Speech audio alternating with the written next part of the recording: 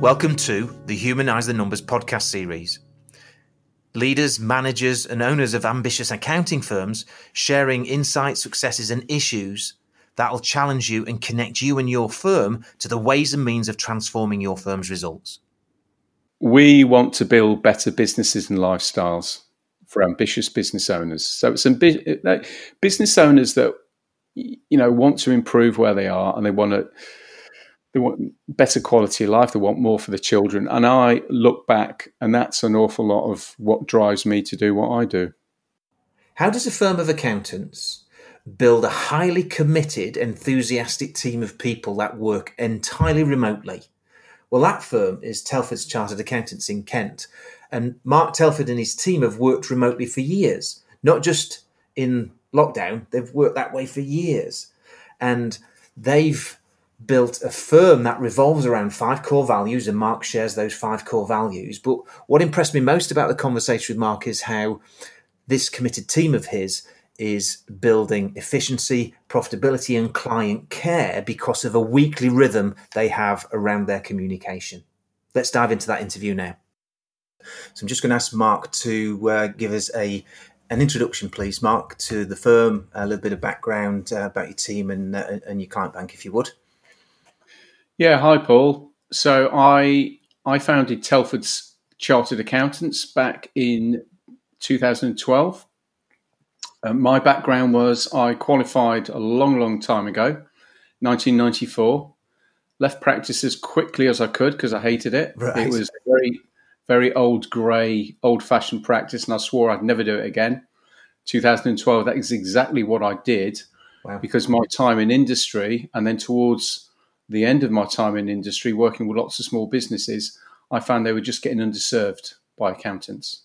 So primarily, my driver was to provide a better level of service. Roll forward to now, we're a team of 5. Everybody works remotely and always has done.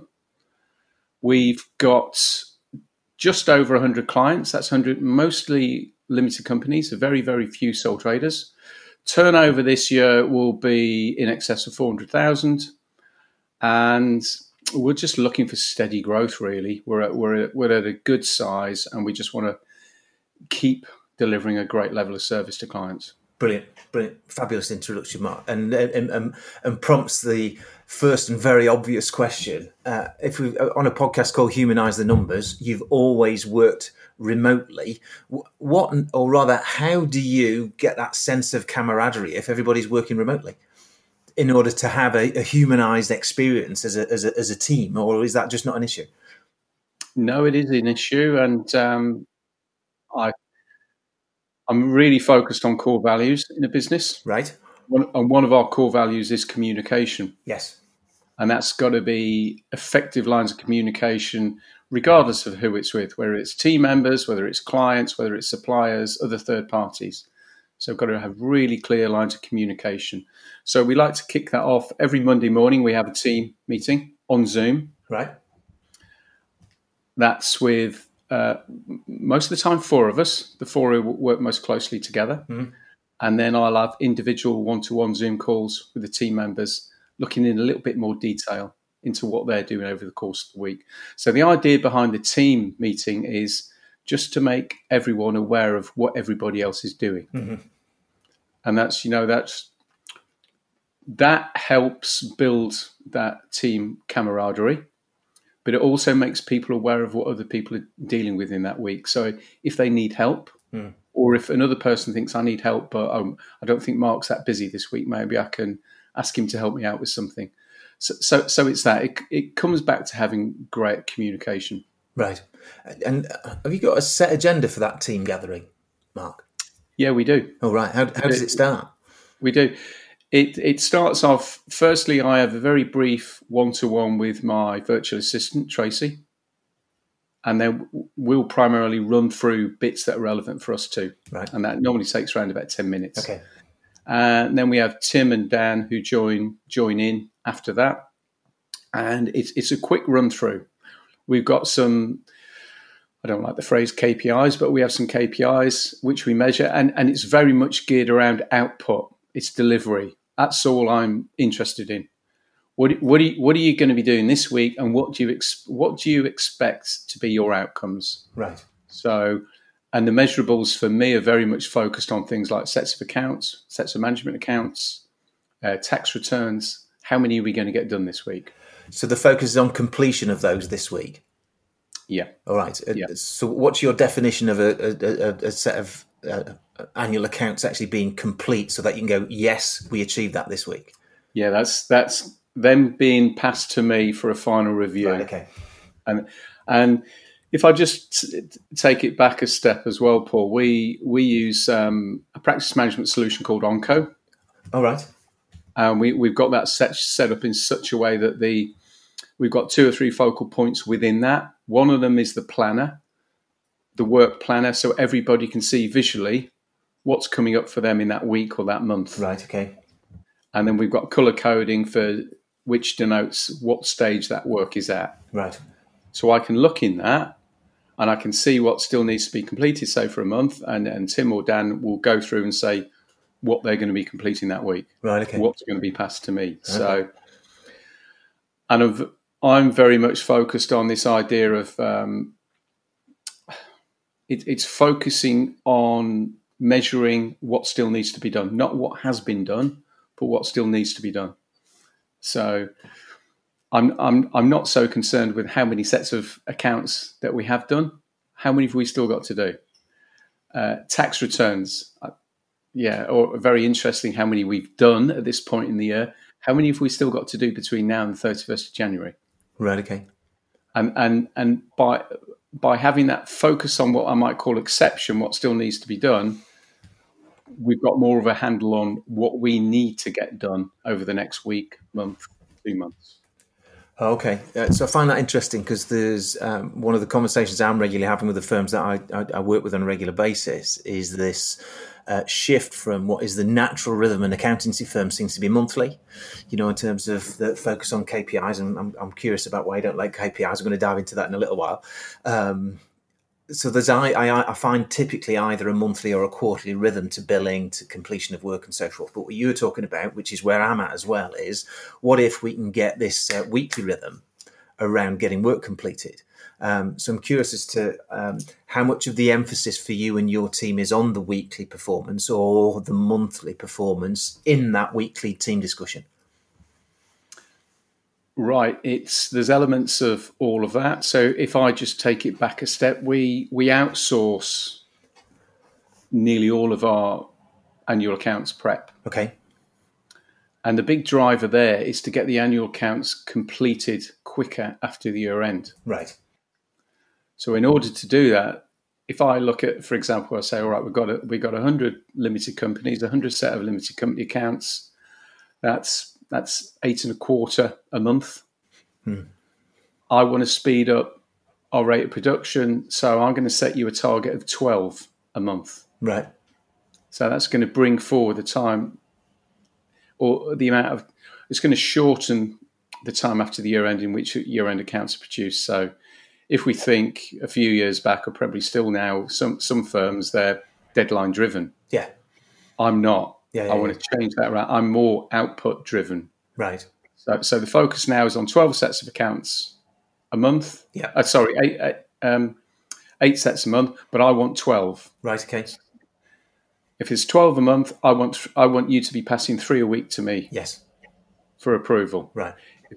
The next stage is I want to speed that up even more. So I want to push to 15. Right. And this allows the focus for everybody knows. And I hate the reference to a sausage machine. Yes. But in a way it is. Yeah, there's a relevance to it, isn't there? Yeah. There's a prep, there's a completion, and there's a review stage. Yeah. So I want a certain number of jobs to be at every stage. Right. Very good. During the month. Very good. So you'll have had that meeting this last Monday at the beginning of this week. Got another one on Monday. Is the focus on 3 a week or 4 a week, or is it on 2 a week in terms of completions at the moment? Yeah, it really varies depending on the jobs in hand and their complexity. Right. So sometimes it might be 4 or 5. Other times it might be 1 or 2. Right. But overall, my main driver is I want to average 12 a month. Right, okay. All right. So there might be that flexibility and ups and downs during the month, but by the time you get to the end of the month, it's 12 a month. So that's your focus at the moment. Yeah, and again, we can look on our practice management software, and we can see at the end of the month how many jobs have actually been completed. Right, okay. So one of my sort of classic, if I can call it that, sounds as though I'm blowing my own trumpet, I don't mean to, questions is, how do your team know they've had a really good week? That they've got that flow. You know, they've requested information from clients for a number of jobs. It's come in. They've been able to prep it. They've been able to send it to the outsourcer. Again, they've had the flow. They've had the jobs back from the outsourcer. Yeah. And they'll be in a state of review. They'll have had jobs that they've been able to pass to me. So it really flow, the flow of the work. Right. And again, a big thing that I focus on trying to avoid is this stop starting of jobs. Right. Which is it just drains efficiency and productivity massively. Yeah. Enthusiasm. Yeah. Profitability. All of the above. Yeah. So just move away from that. So what can we do to eliminate that stop start? So a big part as well is on our systems and processes. Yeah. How can we improve them? Because again, another core value, continuous improvement. We can always do something better.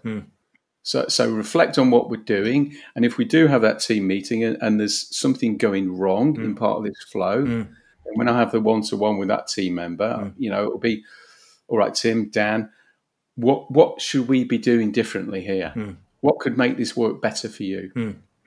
And in the same way, I have fortnightly Zoom meetings with our outsourcer, and that will be open. That will be two-way. These are the things that aren't working for us. Yeah. Can we discuss? And then also, how are things going for you? Is there anything that's not working effectively for you? So, weekly check-in, 2 weekly check-in with your outsourcing provider. How long does that team meeting last, Matt? At the moment, they're probably about 40 minutes. I'm trying to get it down to half an hour. Right. And then that leads on to one-on-ones with your people. And how long do they last? Normally 30 to 45 minutes. All right. So you've got 3 one-on-ones, your team meeting. Sorry, 4 one-on-ones and your team meeting. Yeah. All taking 30 to 40 minutes. So that's a good chunk of your Monday done without you actually doing any productive time. That's how I position my week. I want to get all that admin stuff done on a Monday. Right. So you get all that prepare for a good week done in day one or morning one, which leaves the other 4.5 days for, in inverted commas, productive, valuable work. Yeah, my week's very, very structured. And it's very different from how it was when I started. Because again, when I started, it was just me. Yeah. Part-time bookkeeper. Yeah. So essentially it was, and that terrible thing, I turn up on a Monday morning and I think, right, what am I going to do today? Yeah. Let's check my email. Let's see who phones first. Yeah. Whereas now it's very, very structured. So I know what I'm going to be doing every day of the week. And what does your diary look like for all of your people? I very much leave it up to them to plan their week. Yeah. They know what the deliverables are, the output that's needed. Yeah. So, it's structured. They need to structure it from themselves. That's going to work in the most efficient way for them. Again, they're not all full-time. They're all part-time. All right. Okay. Yeah, I'm the only full-time person in the firm. Wow. So what is it, when you add it all up, how many full-time equivalents is that, Mark? Well, the other 4 all work 3 days a week. So what's that? That's 2.5 full-time equivalents. So roughly. 2.5, and then there's you, that's 3.5. And you're doing about 400k. So you've got more than 100k per full-time employee.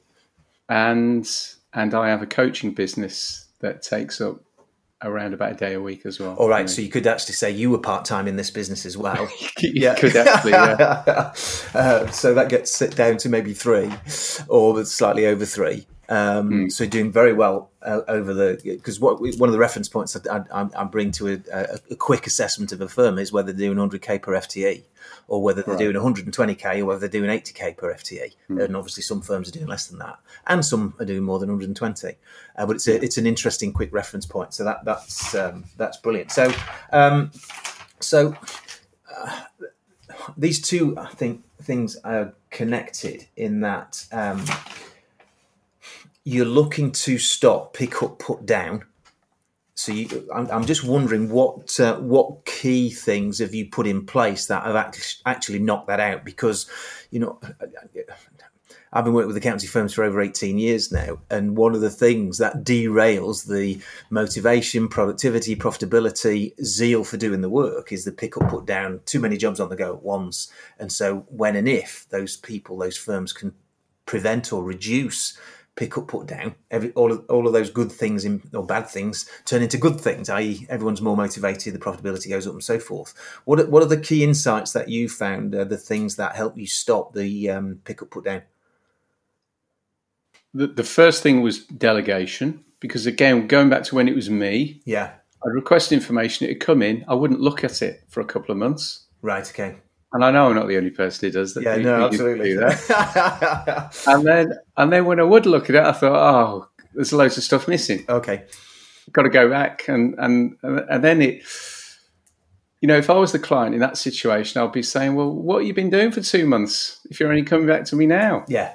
So there's a customer care issue there, isn't there? And that's one of my big arguments as well, is if you don't respond to the client when they get the books and records off them, whether it's access to the Xero file or access to the, a box or whatever methodology they're using, you're not acknowledging the fact that you've received things for a kickoff, never mind discover whether there's stuff missing or not.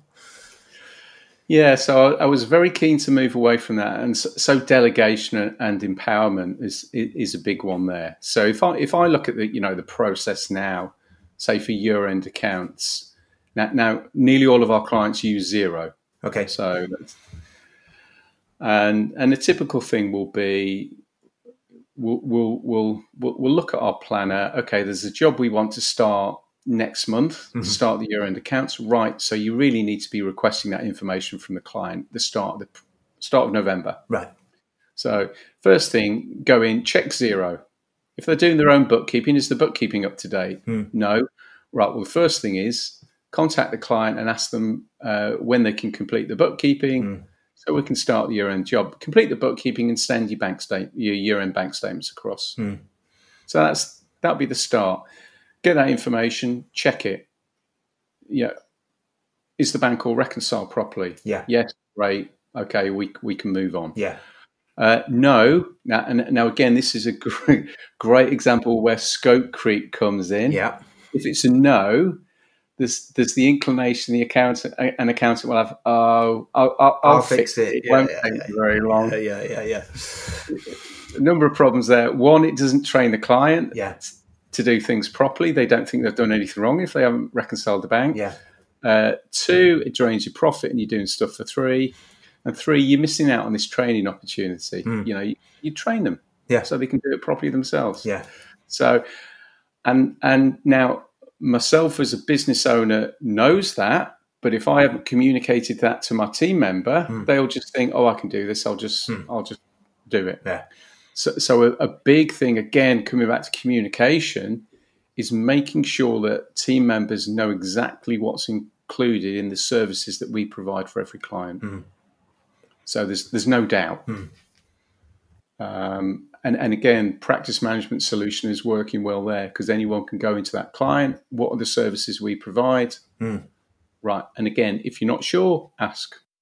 Okay. And so do conversations show up in your team meetings or your one-on-ones that have you stopping your team doing things that the client should do, or that if you're going to do them, you should be agreeing a fee in advance? Yes. Oh, right. Okay. And how does it prompt that then? How does it flag that up, Mark? What's going on for you to identify that? Again, each job there's now we don't bill based on time. Okay. But there's a time estimate that I would allocate for each element of a job. Right. So, like to prep something to send before you send it to the outsource, it should be be between an hour and 2 hours. Right. Okay. If it's any longer than that, there's a problem. Yeah. What's the problem? Right. Okay. And again, it's also emphasising with the team members how important it is. Look, we don't do the bookkeeping for clients, or if we don't do the bookkeeping, their Xero has to be accurate. If it's not, stop. We need to have a conversation. Now, when team members first come in, those conversations between me and the team members are more frequent because they've got to understand what the ground rules are. Yeah. This is what we do. This is what we don't do. I don't care what you did before. Yeah. This is what you do now, and this is why. Yeah. So how do you assess Xero accuracy then, Mark? In the very first instance, it will be, do the bank accounts reconcile? Yes. Okay. Right. Okay. Let's now again. There's thinking in terms of productivity and efficiency again. And again, this has more been built out of the good relationship I've built up with our outsourcer. Mm-hmm.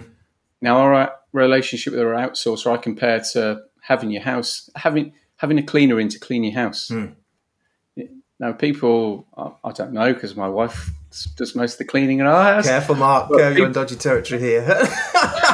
But I'm going to stop right there. But people who told me that they get a cleaner in, they clean the house the first time before the cleaner comes around. Yeah. And I was doing the same with an outsourcer. I was doing too much preparatory work, right? Which my cost is higher than the cost of an outsourcer. Yeah. And when I got comfortable, and I could see how good they were at doing their work, I reduced the amount of preparatory work I would do because I knew they'd spot it and highlight it, and if they needed to, they'd correct it. Yeah. So, in the very first instance, accuracy of Xero. Okay, does the bank reconcile? Yes. Right. Okay. Let's review the balance sheet. Right. Do the control accounts look right? Yeah. The typical ones. Age receivables, age payables, PAYE, do they all look accurate? Yes? Okay. If not, and then if we start to dig a bit deeper, right, and I'm only talking about probably 15, 20 minutes checking, if there's loads of issues to do with the bookkeeping, that's a point to stop, go back to the client and say, look, we've found lots of issues in your bookkeeping. We don't currently charge you for this, so... And that's when I had the conversation. And it's 3 options. 1, you correct it yourself. 2, we correct it for you, but we charge you for it. Or 3, we provide you with some training to show you how to do it properly, and then you can do it yourself. Yeah. I was having exactly the same conversation with the firm on Tuesday around that Xero accuracy piece. And like you, they've got a checklist. It takes about 15, 20 minutes or less. And then there's a conversation with the client around, we do it, you do it with training, or you think you can do it without the training. Get on with it. Interesting. Okay, so you got time element for jobs, 1 to 2 hours max to prep the job before it goes off to outsourcing. 15 minutes, 20 minutes to assess the accuracy of Xero. What else is helping you with that? I guess the efficiency of the job and the stopping the pick up, put down piece.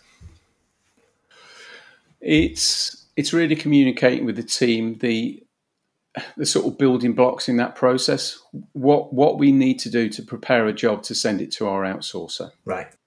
Now, I don't like massively complicated workflows and checklists and steps, because then that becomes an admin burden. Right. You're not doing the work, you're checking to see what you should be doing. Right.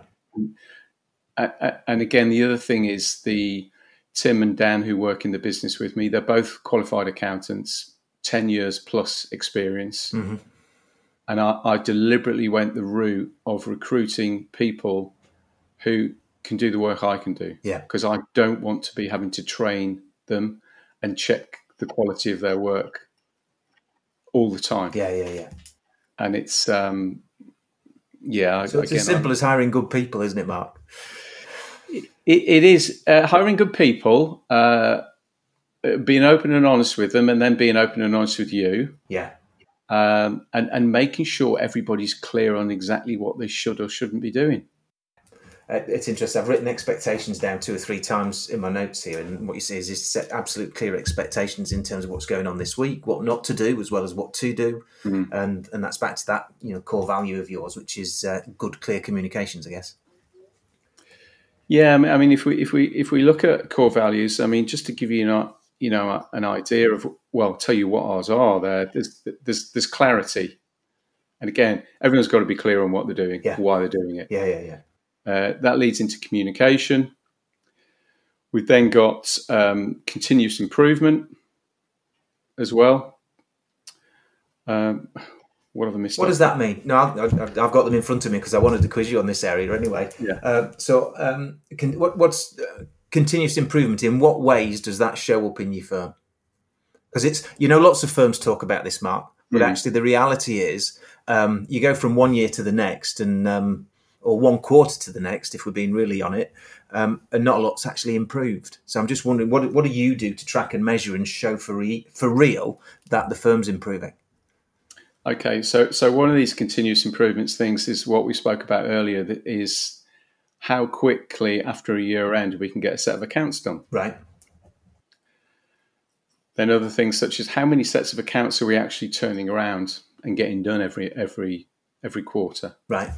And then, measuring it. And again, you can't improve something if you're not going to measure it. So I think these things have got to be measured. So we break that measuring down onto a weekly basis.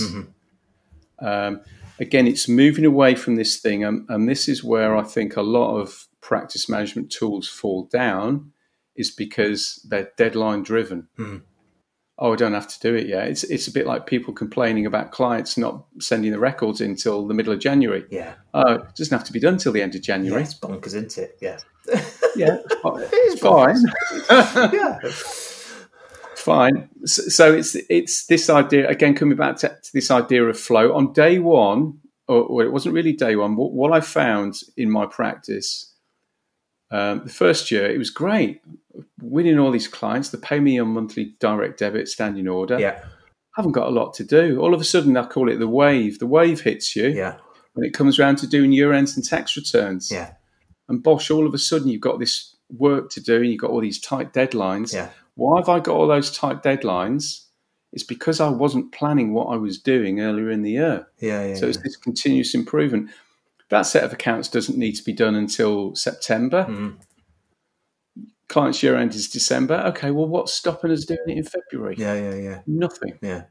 I'm curious, Mark, just to put you on the spot here. So we're in the middle of November. I'm just wondering, how many March year end clients have you still got their accounts to do? Yeah, we've still got a couple. Have you? Now, again, that's not because of us. That's because of them. Oh, really?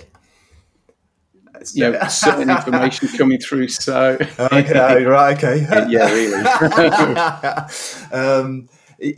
I can't tell you how often an accountant will say to me, "How come?" Asking them the same question I've asked you. How come you still got so many March year ends to do? Oh, it's the client's fault. Oh, really? Don't you mean actually your ability to either select the right client or educate the client to get stuff into you earlier? That's failed. Yeah, that's a fair point, and I think part of it's become obscured because we're still hitting our targets of 12 sets of accounts a month. Right. Okay. And because again, I can throw into you, I know there's a set of August year-end accounts that have been finished. There's a set of September year-end accounts that have been finished. Brilliant. Because that client has been, right, our records are ready. Can you get it done, please? Yes. Well, if it's ready, yeah, we'll do it. Yeah. Because we're still waiting on Paul to send his records across that we've been chasing for the last 3 months. Hey, not me, mate. It's not me. I get my year-end accounts 10 days after my year-end, so I know it's not us because we work on that system. So, but again, that's a fair point, Paul. So continuous improvement will include client education. Yeah, for sure. So there's all sorts of things that continuous improvement. Anything that we are doing, and if there's a bump in the road, and we think, well, okay, let's have a look at why we've had that blip. Yeah. What could we be doing better? Right. Okay. One of the big things for me was choosing the right practice management tool. Yes. It's my third one that I'm using at the moment. So which of those have you used then, Mark? I used one that didn't really happen, one called M Trio. Right, okay, I remember that. Yeah. Wasn't around very long. Yeah, no, it wasn't, no. I remember it. I then used Accountancy Manager. Right, okay. And that was an admin nightmare. Oh, right, okay. It just generated lots of form filling and box ticking. Right. And rather than, again, this idea of focusing on the exceptions, what still needs to be done. Right, okay. So if I look at my dashboard at the moment in my practice management tool, Yeah. it's telling me what still needs to be done, not what is done. Yes. So that brings, and that relates back to your one of your core values. Clarity is there because you've got the right practice management tool actually guiding that clarity as well. So it's actually I just think, just to add into your continuous improvement, actually using the right tools is a way to push forward that continuous improvement piece. With the clarity as well, I think clarity is important at the moment, not just in terms of where do I want the business to go, what work do I want us doing, but it's, as you mentioned, their tools, the tools that we use. And you'll know that accountants are constantly getting sold to about this new shiny toy they should be using. The silver bullet, that's going to fix everything. Yes. Yeah, and my approach there is always, well, okay, let's have a look at this tool. Yeah. Right, first off, do I have the time to evaluate it properly right now? Yeah. So many people sign up for something, get too busy, and then say, oh, it didn't work. Yeah. It didn't work because you didn't give it a chance. Yeah. So there's this, evaluate it properly, then have a look at it. Is it providing a solution to a problem that we or clients have? Mm-hmm. No? Well, what are we looking at it for? Yeah, absolutely. And then, finally, is this going to allow us to make improvements in our business, whether that's doing things quicker or generating more fees? Yeah. I think your approach is absolutely bob on, Mark. And if you look at, I often find myself talking about Jim Collins and Good to Great, and that book, which has got 20-person years of research into that book on some of the 11 of the most successful businesses of all time that grew exponentially over a 15-year, and they grew every year without fail during that 15-year period and outstripped their most obvious competitor by an amazing number. And they all used technology, but it was a facilitator for what they were focused on. It wasn't the be-all and end-all, and I do think sometimes accountants have a tendency to maybe drift towards looking for that silver bullet, which is a piece of technology, and it just isn't. Yeah, they're terrible for it. And the other thing accountants are guilty of, and I think this especially comes when we're talking about additional services, is thinking like an accountant instead of a business owner. Explain. Management accounts, cash flow forecasts, three-way forecasts, budgets. Accountants know why they're great. Business owners don't necessarily. Yes. If we look at lots of small business owners, they've got KPIs in their heads. Yeah. How much cash have I got in the bank? What's my VAT bill going to be for the next quarter? What's my order book looking like for next month? How much am I owed by my customers? They know those KPIs. Yeah. So if an accountant says, would you like a set of management accounts so you can understand your business better? It's fine, thanks. I understand my business. Fine, yeah. Very well, thank you. Indeed. So I think we collectively need to pull it back a bit. And this is a lot of what we've been doing over the last 8 months. Oh, right, okay. So what do you mean by pull it back, Mark? What do you mean by pull it back? Go back to basics and think, right, what keeps a business owner awake at night? Right. And it will be things such as, I haven't got enough cash in the bank to pay the wages on Friday. Yeah. I'm absolutely wiped out. I've been working too many hours. We don't seem to have any cash. I don't know why. We seem busier than ever. So if an accountant can ask questions related to that rather than, would you like a set of management accounts so you can better understand your business? That's in a way, positioning as a solution before you've identified the problem. And then another fault is focusing on a symptom rather than a cause. Right. I haven't got any cash in the bank. I need a loan. No, I don't think you do. You're quite busy. Let's strip this back and have a look. What's your credit control like? How quickly after you do the work are you billing your customers? How much profit have you made on that big job you did last month? And it's looking at those things instead as a starting point. Yeah. Now, if you do that with a client, and then you can demonstrate how a good set of management accounts can help them spot those problems earlier, all of a sudden the client thinks, you know what, I do need some management accounts. Yeah, I think that's a really, really profound point there. Is that yes, go hunting for the problem, and then go hunting for the cause of the problem, and then connect that up with whatever service line you've got as a firm. That the client will buy it themselves. You don't need to persuade them; they'll persuade themselves if you ask the questions in the right way, like a business owner would, right? As opposed to like an accountant would. So, two more pieces, and then we're done. One was, you've mentioned clarity, you've mentioned consistency, continuous improvement in communications. Your fifth value that's on your website says congruence. What's that all about? It's a big long word for me, that one. Yeah. Firstly, I wanted another word that began with C. Going for the full alliteration count. I've got 4 fingers and a thumb. We're going for the thumb, which is congruence. Go on. I'm sure it was more than that. It is. It's very much, no guesswork. We, walk the walk. We've got the T-shirt. We're not going to tell you to do something that either we haven't done ourselves, right? Okay, or we haven't done with another client and we know it works. Yeah. We're not just going to make something up because we bought some software. Yeah. And we think you should be using it. Right. Okay. This is also an important makeup of my practice. Tim and Dan, who work in the practice, they're qualified accountants, but they've worked in industry as well. They've worked in businesses. Right.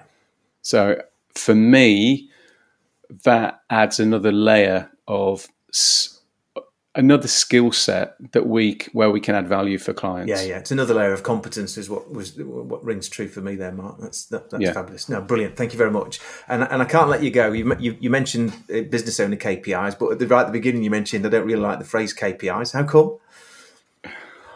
It's a bit of a buzzword.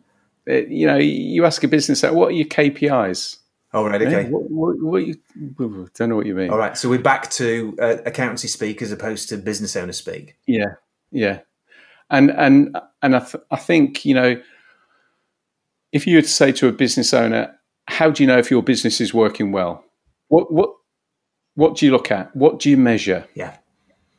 And it comes back to those things like cash in the bank and order book. Because again, us accountants are very, very spoilt because we've got such a fantastic business model where work keeps coming back to us year after year. Yeah. If I look at, say, we've got a lot of construction clients, a lot of those don't know what work they're doing in February. Now, if you imagine an accountant being in that situation, they'd be pulling their hair out. Indeed.